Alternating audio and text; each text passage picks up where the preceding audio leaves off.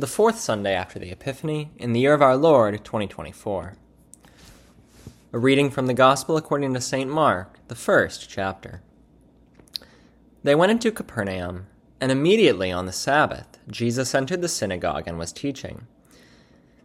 And they were astonished at his teaching, for he taught them as one who had authority, and not as the scribes. And immediately there was in their synagogue a man with an unclean spirit. And he cried out, "What have you to do with us, Jesus of Nazareth? Have you come to destroy us? I know who you are, the Holy One of God." But Jesus rebuked him, saying, "Be silent, and come out of him." And the unclean spirit, convulsing him and crying out with a loud voice, came out of him. And they were all amazed, so that they questioned among themselves, saying, "What is this? A new teaching with authority. He commands even the unclean spirits, and they obey him." And at once his fame spread everywhere throughout all the surrounding region of Galilee. This is the word of the Lord. Thanks be to God. Once again, the reading was from the Gospel of Mark, the first chapter, verses 21 through 28. In the name of the Father, and of the Son, and of the Holy Spirit. Amen. Explain your answer. Those three words can be some of the most dreaded in the English language for the middle school, high school, college, or even seminary student seeing them on a homework assignment or test.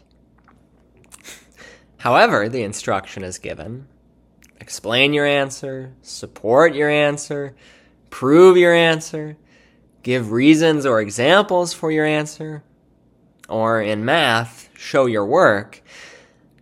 The instruction is always dreaded because it requires more work to complete the question, assignment, or test, and it presents more ways you could be marked wrong if you give the right answer but then can't explain it in a satisfactory way. Of course, even though explaining your answer required more work and potentially set you up for inaccuracy, it was always meant for good. By having to explain your answer, you were taught critical thinking skills and how to prove something as right or wrong, or how to argue your opinion. By explaining your answer, you also made it easier to be corrected if you were wrong, or if there was an error, because usually the explanation showed where any mistakes were made. And by explaining your answer, you demonstrated that you were an authority on that question, problem, or subject. Now, when Jesus begins his ministry, he has no need to explain his answer, if you will. That is, Jesus has no need to demonstrate or prove his authority. When he begins proclaiming the gospel of God, he doesn't need to explain why the time is fulfilled and the kingdom of God is at hand. Repent and believe in the gospel. Because in his incarnation, he ushers in the kingdom of God. And in his ministry, he brings the gospel. When he calls his first disciples and tells them to follow him, he doesn't need to explain why, because they immediately follow him. And when he begins teaching at a synagogue in Capernaum, he doesn't need to explain his teaching, because he demonstrates his authority in the very teaching which he gives.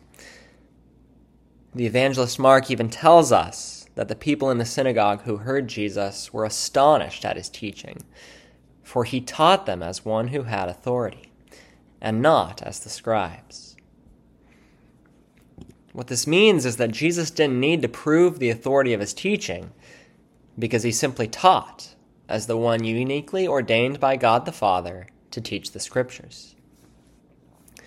This is why the people in the synagogue were astonished, because this was different from what they were accustomed to with their scribes and teachers of the law.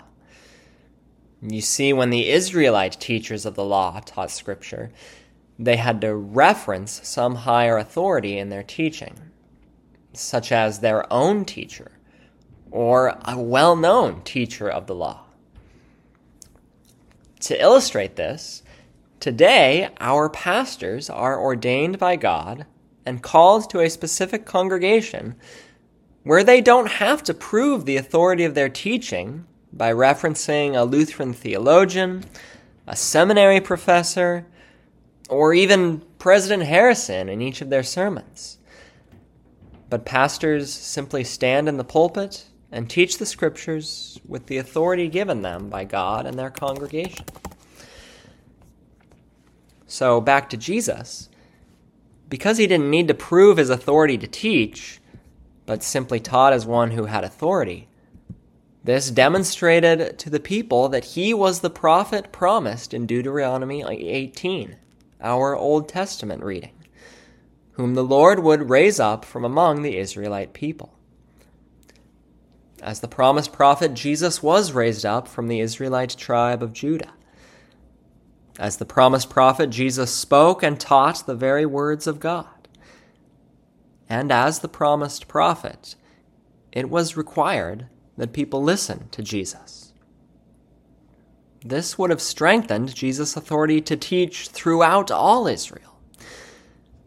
And when people listen to Jesus, they hear God's word, which the Holy Spirit uses to work faith in people and save them from sin and death. Today, we still listen to Jesus, God's promised prophet, and are saved from sin and death by his words as we listen to our pastors, the ones to whom Jesus has given his authority to continue teaching in his stead. Now, we've established that by his very teaching, and as God's promised prophet, Jesus didn't need to explain his answer. He didn't need to explain his teaching or prove his authority.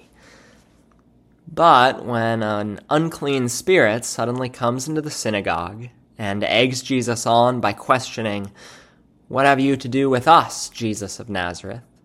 Have you come to destroy us? I know who you are, the Holy One of God." Jesus has no choice but to prove and demonstrate his authority.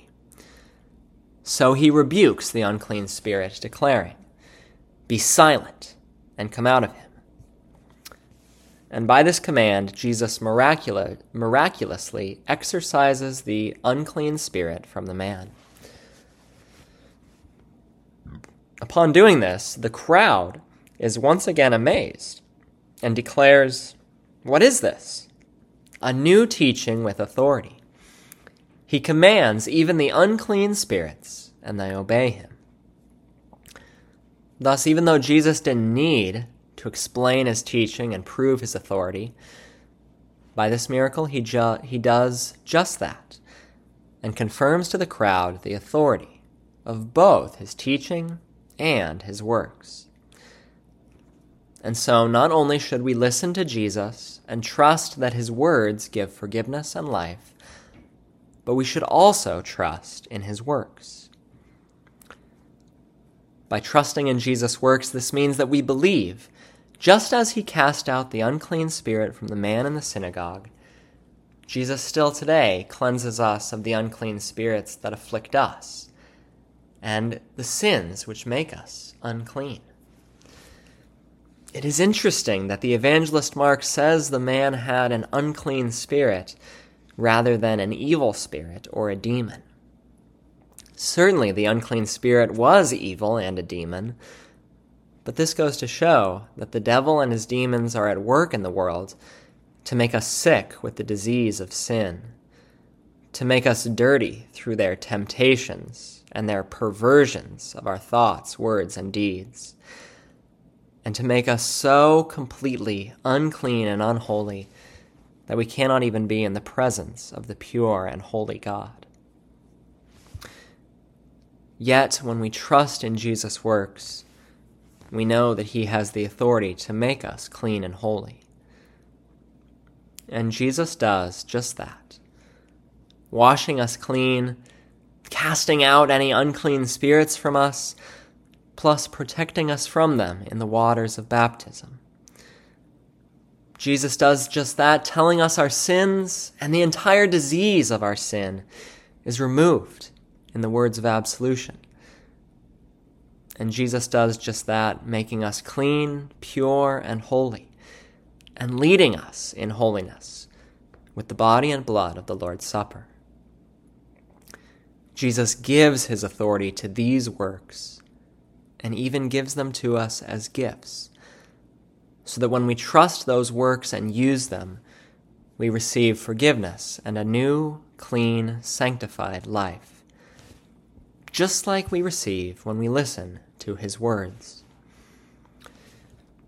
Even further, by trusting in Jesus' works, this also means that we believe in the authority of Jesus' greatest work, his atoning death on the cross for the life of the world. As the Son of God and Son of Man, Jesus didn't need to prove that he had authority to be the Savior of the world. In fact, because Jesus is the Son of God and Son of Man, this proved his authority to die in our place and make us clean and righteous before God the Father. Even more, Jesus' sacrifice on the cross gave further authority to all his words and works, and demonstrated his ultimate authority over sin and the devil. Then Jesus' resurrection from the dead on the third day proved his ultimate authority over death itself. And now, as ones who believe in the authority of Jesus' life, death, and resurrection, you receive the effects of these, namely forgiveness, cleansing, release from the devil and all unclean spirits, and new, abundant, everlasting life in the kingdom of heaven. While in school we may have been required to explain our answers, Jesus had no need to explain his teaching, nor to explain that he was God's answer to the promise of a Messiah. His authority as a teacher and as the Savior was self-evident. But by his works, especially his work on the cross, Jesus did prove the authority of his words and his works. Now, as we trust in the authority of his words and works, we no longer need to give an answer for our sins and our need for forgiveness, cleansing, and saving. Instead, we receive the benefits of his words and works, namely forgiveness, life, and salvation. Because of that, may we answer back to God and proclaim as the psalmist does, "Great are the works of the Lord, studied by all who delight in them. Full of splendor and majesty is his work, and his righteousness endures forever. He has caused his wondrous works to be remembered. The Lord is gracious and merciful." Amen. In the name of the Father, and of the Son, and of the Holy Spirit. Amen. Having heard the word of God, we continue by confessing our faith using the words of the Apostles' Creed. I believe in God the Father Almighty, maker of heaven and earth, and in Jesus Christ, his only Son, our Lord, who was conceived by the Holy Spirit, born of the Virgin Mary, suffered under Pontius Pilate, was crucified, died, and was buried. He descended into hell. The third day he rose again from the dead. He ascended into heaven, and sits at the right hand of God the Father Almighty. From thence he will come to judge the living and the dead. I believe in the Holy Spirit, the holy Christian Church, the communion of saints, the forgiveness of sins, the resurrection of the body, and the life everlasting. Amen. Let us pray. Almighty God, you know we live in the midst of so many dangers that in our frailty we cannot stand upright.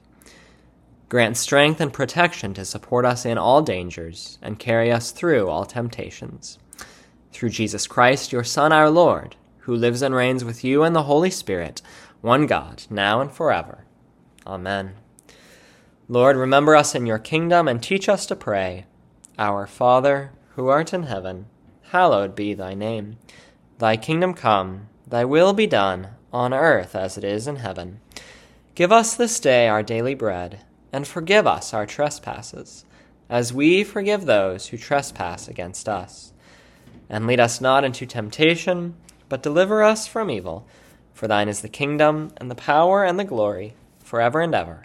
Amen. Now may the Lord bless you and keep you.